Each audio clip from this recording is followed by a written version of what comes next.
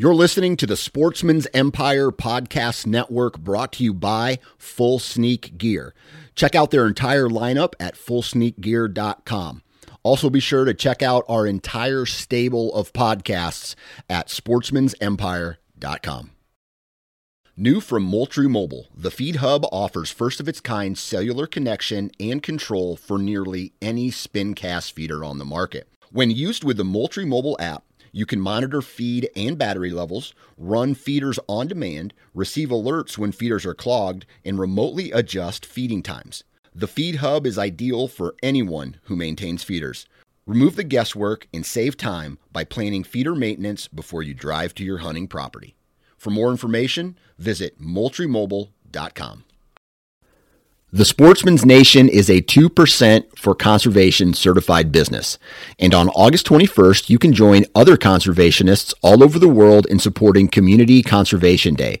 It's a day for anyone to give their time and or dollars back to their local ecosystems and favorite conservation causes. For more information on how you can participate, visit fishandwildlife.org. Welcome to the Land and Legacy Podcast. We're your hosts, Adam Keith and Matt Dye. This is your number one resource for all things land. If you're interested in conservation, habitat management, hunting strategy, and rural real estate, this is the podcast for you.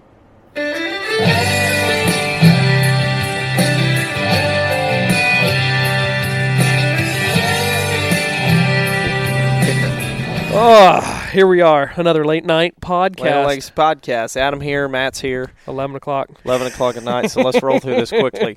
And we're going to put this, hold on double speed. Yeah. Oh, that's funny. So, yeah, this is... Quick shout-out, Stratton Seed helps make this podcast possible. Stratton orders are coming through like crazy. I want to point out, guys, for my poor wife's sake, is when you order seed from our store... Online store, shoplandlegacy.com. Because of our platform, there's two options. Either a set amount for shipping or free. So it says free shipping, and then if you see the red letters, anytime there's red letters, it's important. That's right. But the red letters on our site are telling you that it says free shipping, but a separate shipping quote will be sent. So when you order seed, you need to click the free shipping tab and then expect an email follow-up within a day or two of a shipping invoice. So when you purchase a seed, and it varies, the reason for this is because it could be 4 pounds from Revival or 4.25 to a pallet of soybeans being shipped. Massive weight difference there. Massive weight difference. And so it's very hard, and they use 2 or 3 different shipping third-party providers, XPO, UPS, FedEx, something like that. So basically what you're saying is people select their seed, select their shipping option. They'll pay for the seed, right? They'll pay for the seed, but you need to expect an additional shipping quote once the quote has been run to find you the cheapest option. That will follow up if you click the free option. That's right. But you got to read those red letters because it's not Got to read those red letters because it's not just free shipping. And the reason for that, and why you might see free shipping elsewhere, is because the retail price is not high enough to build in the shipping. On some of those other seed companies, it's just like we talked about last week, it's way up there. Yeah. And it's the same. It's probably the same seed or very similar traits and varieties and things. And so, and if it could get to your door for, let's just say, $5 extra per bag, why would you want to be spending $30 extra a bag, right? Yeah. That's why the variance on some competitors is so high if it's a free option of shipping. So you order seed on our site. You're going to pay for the seed. You're going to have a free shipping at the bottom. And then within a little while, you'll get another invoice, and you pay that, and that's confirming that you want the shipping paid or that you want the seed shipped. Unfortunately, due to COVID, shipping costs have gone up. Maybe it's inflation. I don't know. Shipping is more expensive this year than it was last year and years previously. So if you don't like it, we can give you a full refund. But ultimately, at the end of the day, the best thing to do is become a dealer. And nobody makes money on the shipping. On the shipping, yeah. So there you go. Except for the third party. Except for the third party. Now that the housekeeping items are out of the way, that's some exciting news to share. So How long ago was it that you guys closed? January? February. It was February? 5th. Okay. February. It was right around my anniversary. Okay. So you guys closed on a property, and honestly, that was probably... Which I want to note that my anniversary is February the 7th, and I don't know when we bought the farm. So whether my wife wants to say I put more value on the farm than our anniversary, I don't, because I can remember our anniversary. I'm proud of you. I'm proud of you. I'm going to send this clip to her. Yeah. Just to get you some brownie points. So that was happening then, or really about the same time, I guess. It would have been... an opportunity came up that basically my wife and I looked at, not far from your guys' family farm. So really it's my hometown. 15 minutes away from the Prairie Hollow property, the farm, and then another 15 minutes away from the 160 that I leased last year, a house, and 15 minutes? Is that all? Yeah. You drive fast. Daggone right. Got to go hunting. That is a lot. Yeah, 15 minutes. It's right there. I mean, it's 4 or 5 minutes into Hartville. It's not far. It's just down the hill and right back up. Yeah. It ain't far. So, situated really nicely. Anyhow, opportunity came up for my wife and I to be able to buy house that sits on 35 acres. And so we had been looking to move out of where we're at now and saw this wonderful opportunity. Anyhow, got under contract, recently just closed, took possession, and what the cool part is, and I guess the whole reason for the podcast is it's 35 acres. With a house. With a house. And barn. Neighbors right on the line. Yep. And the house is in kind of the south central, right? Pretty much south central. Yeah. Situated really. If there was no house involved, I would not put the house there for wildlife movement aspects. However, it is where it is. But what's neat about this is not only to have a family there, but to do all the cool stuff in the country on your own piece. But we're going to utilize this thing to really make and see how good 35 acres can get in an area that is heavily hunted, heavily cow pasture, and absolute junk timber pretty much around it. Nobody's managing anything around it. It is in an area that is described USA, pretty much everyday USA. Yeah. So the goal for this 35 acres, and I say 35 because that's the total property, but there's 6 acres up front that really will not be part of the overall, I'm going to say, wildlife devoted acres to the property. They're going to remain, they're fenced, and will probably have some cows in there at some point. But the rest of the property is going to be heavily managed with lots of different features that we always talk about in the podcast. And the goal, beyond living there, is to see just how good the techniques that we talk about are going to apply on a small property. And we have a lot of clients who own, from 11 acres to 35 acres. Yeah. That's a window that we consult with often. And dadgummit, they're successful on their own properties. And go back to one of the first years with the 24-acre one that we were like, yikes, that's going to be tough. Mm-hmm. Had a shop on it. Mm-hmm. Very active shop, work area. And then they killed 3 really good deer on it. Yeah, really good deer. A couple 160s and a 140. Yeah. It was like, you're kidding me. On that 24? Oh, okay. I see. And almost all was timber except for the meandering food plots along the roadway all through it. So, how many is 35 acres? Yep. Put an acre around the house. Yep. And then how many acres of open, the landowner? 13 and a half open. I'm going to say 13 to 14 acres. Is that counting the old field area? No. Okay. It's not counting that. So it would be additional there's quite a bit of maintenance to do on the old field, let's call it. But true open ground right now is like 14 acres. Again, 6 of that is going to stay fenced. Of course, I'm going to have diversified pastures and add legumes and everything to that. Pretty much just a fescue base right now. Yeah. But outside of that, the rest will be managed for wildlife. And that's the cool thing. There's another 7.5 acres that bare open landscape. It's just a backfield that backs up right to a property line, which there's an added element of okay, so do I want to put food right there? Yeah. Oh yeah. You could there's people who hunt right back there. Yeah.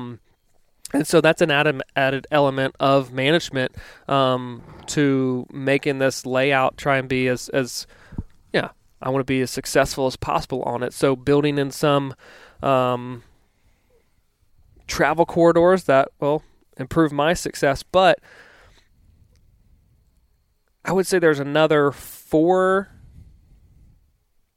acres of old field that, let's just call it abandoned field, because we don't want to confuse people now.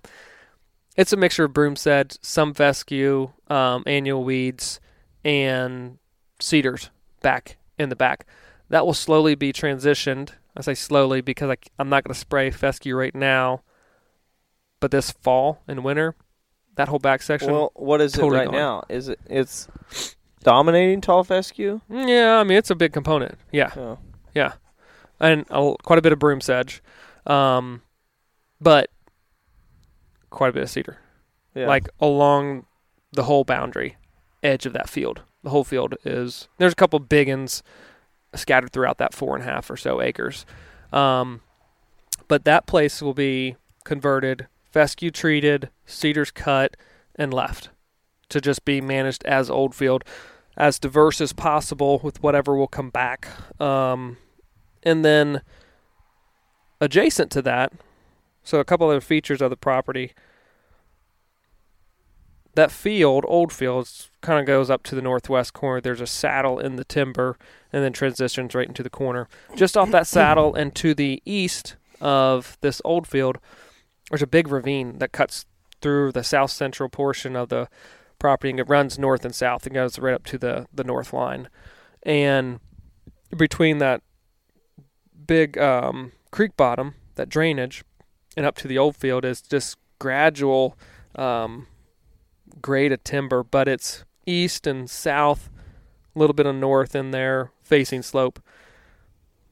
I would estimate 2.5 to 3 acres is going to be cut hard. Yeah. And it's just going to run right into that old field unit. There's not going to be, let's say, this distinct line anymore of what is old field, let's say on a map, old field to bedding thicket, because it naturally melts together with those cedars that are going to get cut, and then it kind of transitions into timber. But anyhow, from halfway up that drainage all the way to that old field is going to get hammered. It's really low-quality timber. There's been livestock in there before, long before. But it's going to be a lot of centralized bedding on this place. Yeah. Really, I think we probably max most bedding thickets out on average as 1.5 acres. I'd say that's typically how I lay them out. A lot of them that I see are 1/2 acre to 3/4 of an acre. Yeah, that would be, I'd say 3/4 probably average for what actually gets prescribed. This is big. This is going to take some time to create, but at the same time, and you're going to do that this summer, right? Yes. Yeah. Yes. I want all those canopies with leaves on them this fall, because I'm not going to get regeneration. Yeah. You know what I mean? Like you might get some if you a little now. bit. Yeah. I got a house paint. Oh gosh. You know those. You're not even going to get you know this those done. troubles. You're not even going to get this done until next winter. So that's going to get cut. So there's at least some benefit to having the canopies down, cover in there, some hopefully regeneration, sunlight and everything in there. So that is the plan, to have that opened up for the fall.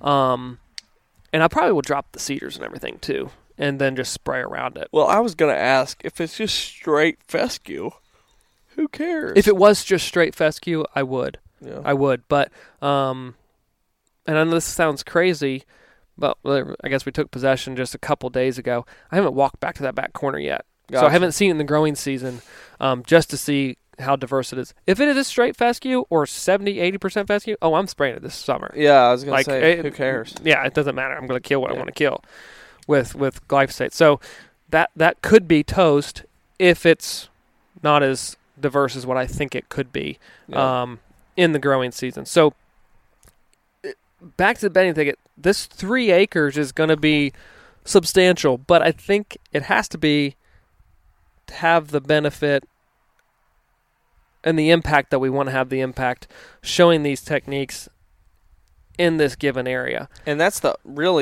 only place to really put a good one, isn't it? Yeah, I could come closer to the house and in between the house and then the barn, but it gets awfully close. Yeah. I mean, I feel like it would be, I think it's more valuable to have it way more centralized and larger of a unit than it would be to have one half the size and split it. Yeah. Because when it's split, then that is going to decrease my access to get around to the top side to hunt the big one. So let me ask you this.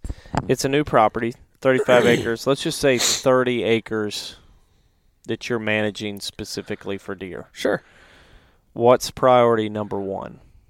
Oh, that bedding thicket's priority number 1. But you got 5 acres to put food in. Yeah. I probably have 6 or 7. Yeah. I'd rather hunt cover. So why? Okay. I agree with you, but I want people to understand the emphasis on cover. I can't expect... Because I know what happens. You go out and you turn that 5 acres into beautiful, it's waist-high soybeans with pods. Oh, yeah. Nighttime activity. Yeah. You're going, why aren't they getting here? Or why are they so nocturnal? Because they're coming from a half a mile away. Exactly. And I think that's the biggest difference that I could make, because there's not ag around, right? I could make this fantastic destination food source, which will happen, but I could make that and still not be able to benefit because I don't have the cover to hold them that tight to that type of resource. So let's say I put cameras out, and this summer I had that 5 acres planted, and I get pictures of, let's say, 2 or 3 good ones, right? Yeah. And they're all nighttime. Yeah. Nighttime in the summer. It's horrid. I can almost guarantee you it's nighttime in the fall. Horrid, right? Yeah. I couldn't get excited about that. Now, if I cut, so let's play this situation out. I would much rather have 3 acres of bedding cut in and daylight activity in the summer, early fall, and winter of 1 big deer versus 4 big deer nighttime in the summer. Yeah. By far. So to be able to create that, you first have to build the bedroom, and then you build off the bedroom. Yeah. There are some sweet little pinch points and areas that I think will easily be able to be accessed from a hunting standpoint with the layout of the old field as well as the larger bedding thicket. I won't ever be able to hunt in the center of it. Like, that's just going to be... anyway, isn't it? Or the bedding thicket? The bedding thicket. Oh, okay. I won't be able to hunt in the center of it because it's just going to be... I would expect deer to come from every single direction. There's no way to get into it safely. There's no way to get out. But you have, as a small property, you kind of have to pick some of the ways you hunt that very, very wisely from the beginning before you go in and manage and put in these semi-permanent type of plant communities. Yeah. I would much rather have that bigger influence to pull around me, suck them to the food, and then hunt the fringes of the bedding rather than be smack dab in the center of it. Because I want it to be secure at the same time. Yeah. I'd rather hold a lot more deer than trying to be able to squeeze in the middle on a certain wind and make it work. What I can do, though, I'm pretty sure of, is the drain.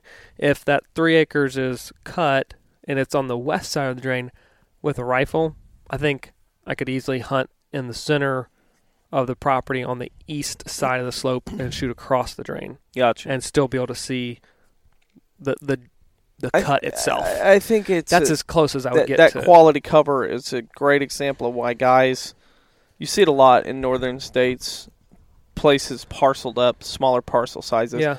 But I think that's why a lot of guys in that 50 acre and less range, home and some acres, kill some nice deer is because when they're just managing that, they're like, okay, well, I know I need quality cover. I know I need quality food. I know I need quality transitional or bottlenecks. I know I need diversified food. I know I need diversified cover. And all of a sudden on that acreage, they're doing things and providing things that guys with larger acreage aren't even doing because it's too much for them. Or they're doing it, but it's dotted around and they're not brought in spatially close or close in space, close in distance to where when a deer's bedded on the 5 acres in the back, but he only has to walk 100 yards to get to the food, there's a better chance of that. I'm in the ships every night. Yeah. If he does that. If he's bedded on your place, there's a very good chance that you'll get to see him.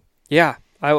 It would just be a matter of time before I would have an opportunity. Now, if he's coming through other people's property that are hunting, my chances decrease greatly. So I have to hold that deer, and so that's the purpose and intent of doing it.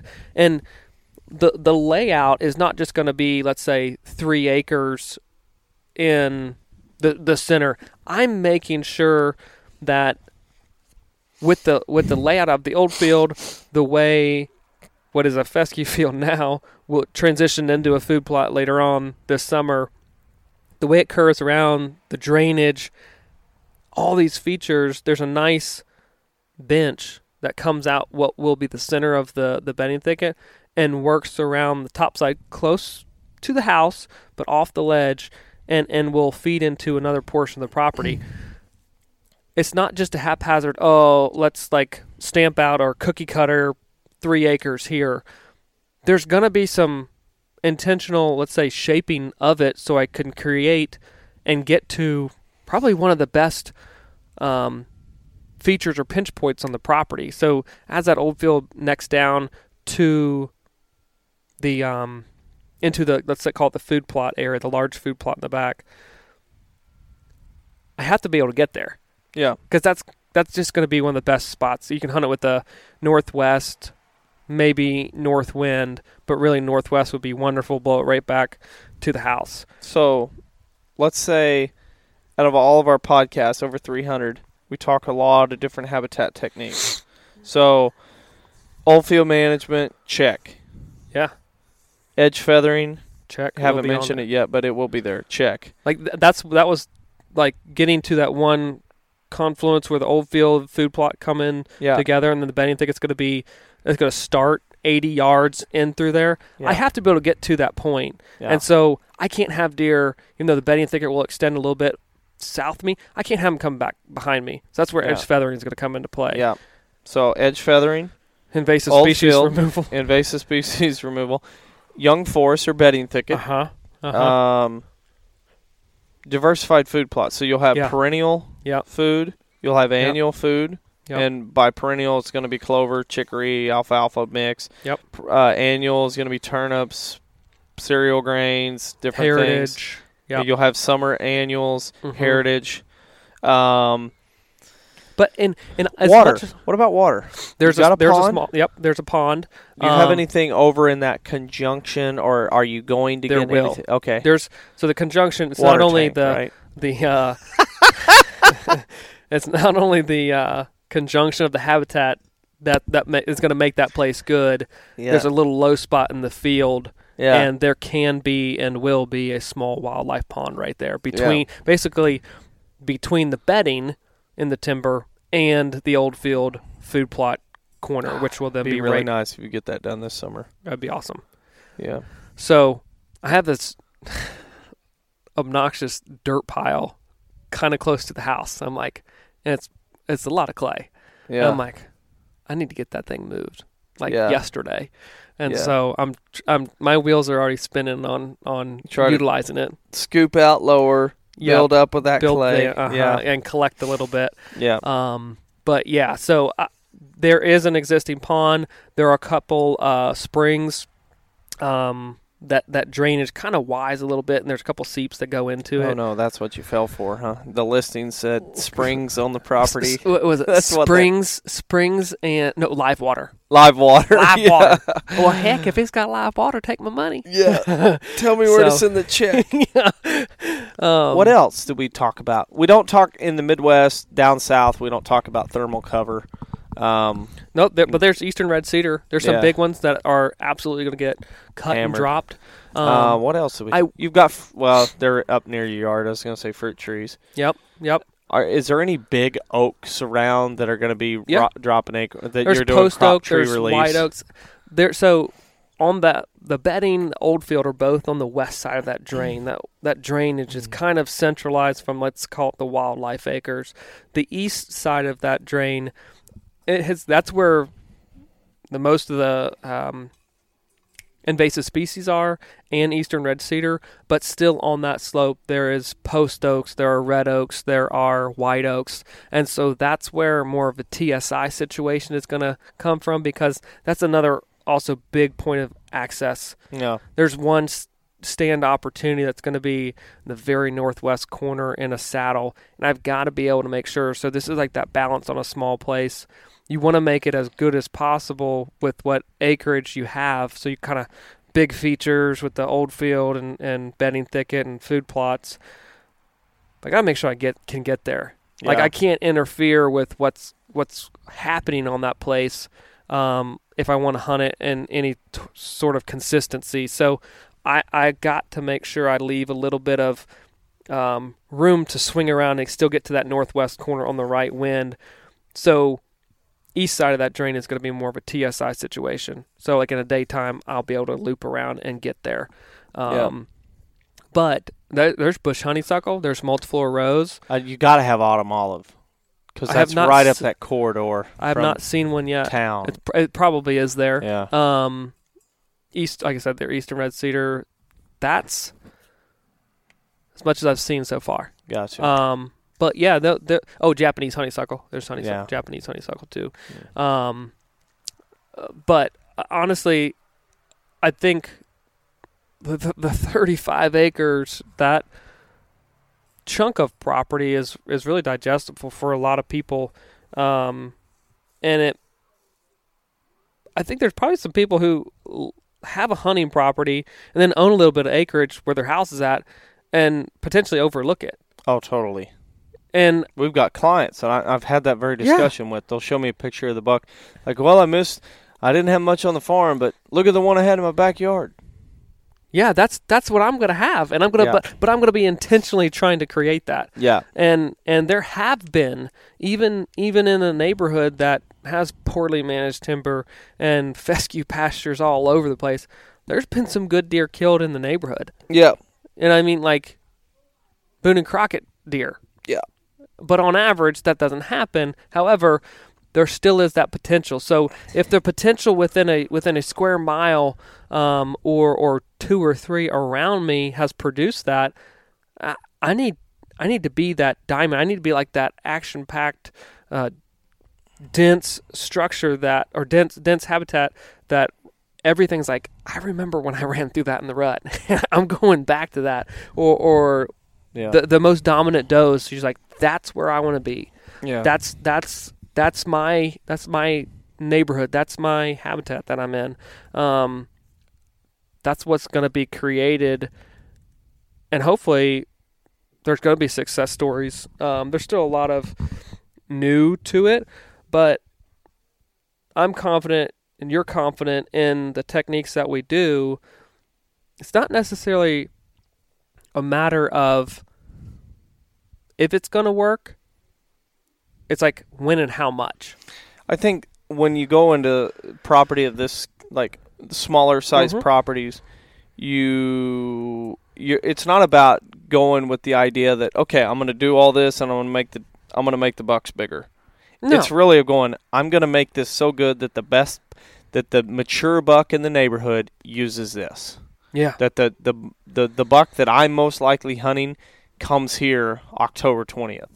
Yes. And spends more time around this through the rut because this is where he feels safe. I can guarantee that if there's 3 acres of good managed cover, that's young forest that blends into about 4 acres of old field, and then there's let's just call it 5 acres of food plot, high quality food. That's more than most farms. Yeah, totally. Offer. Like before we step on site to most hunting properties, those acreages, and let's say that high quality of cover, native food, and food plots, if it's all, let's give it a scale, if it's all an A to an A plus in a managed situation, that's a higher percentage, or that's a higher acreage than most farms that we go to and see right off the bat. Yeah. And so I know that all in close conjunction spatially, I know that's going to produce results. And so if I've got that 3 acres of dense cover, that much food, I'm going to summer a ton of deer. You know, watch them every single night, right out the back door. But they're not going to go anywhere in the fall, like especially the does. I'm only going to attract more with that high concentration of does as well as the high concentration of dense cover. If there's bucks in the area, which obviously there are, they're going to come through. They're going to pass through. It's just a matter of time, and it's like, okay, when is that time? When's it going to hunt good? I'll still need to figure that out. But the areas are there. We're going to set forth and start to manage it in a way that it can get around it, hunt smart, put the features where they need to be, and then get where I need to be or anybody else who comes and hunts. And honestly, what I'm looking forward to the most, I think, is not having to drive so far to hunt. I mean, I have a lot of great morning, like early morning thoughts when there's no one else texting, calling, and bothering, but I still don't like getting up at 4 a.m. Yeah, or 3:30. Or 3:30 to go and hunt. Like, it's terrible. 15, 20 minutes down the road or out the back door will be awesome. Honestly, some people are going to look at me like crazy because we're talking about deer and whatnot. But honestly, one of my things I would be more looking forward to is having turkeys on the place. Yeah. Like routinely, where it's not like, oh my God, I don't see why you wouldn't have a few quail around that area. Potential. There's potential. It's got to be somewhere around I hope there, they like the bush honeysuckles. No, but is it bad in places? A couple places, yeah. It really is. I mean, I'm gonna. It's a cut stump treatment, and then it's gonna be follow up spot sprays. It's not like 2 or 3 little bushes. Gotcha. It's there. So well, kill one in October, and then just go foliar spray it this November and be done with it. Yeah, because it's pretty easy then. It'll be sticking out like a sore thumb. Well, I'm excited, man. I know it's a long time coming. I know you're excited to get out there. I'm envious of the drive. Well. There's extra rooms. There's extra rooms for the whole family to stay. Yeah. So anyway, hopefully it can inspire some people to use it. And man, I need to think of like a name that we can call it in videos or refer to it on the podcast. Or whatever. Well, I'm still trying to think of one for our farm. We've got my family farm and the one we bought, and they both had different names. I'm trying to find one name that captures it all. Yeah. I don't know. I got to think on that for a while, but that way. Maybe if it's video series or whatever, we can highlight and devote some things to it. But I don't want to say the goal is, but it would be certainly nice to see not only these techniques work, but at a rate or a speed that is shocking to people. Yeah. So I'm going to be working, hard on the house for my wife, but outside, I want to prep it for fall. Like I want to try and see what we can do quickly, and hopefully we'll have that success. But no, we're excited to be able to share more content readily with everyone listening. 'Cause it's gonna be out the back door, but it'll be neat. That's one thing a lot of people don't realize how difficult it is for us on content wise, videos, things, because it's an hour and 10 minutes to any farm that we hunt. Yeah. So we're on properties all the time, but we don't want to take time away from someone's consultation that they've paid for to go and shoot 15, 20 minutes worth of videos. Yeah. That's not right. We can't do that. So hopefully there'll be a little bit more consistent videos and stuff coming out. But no, we're extremely excited to see it all happen, and there's going to be lots of transformations. We'll say lots of transformations. So hopefully you guys can follow along with it and see some awesome changes in the way.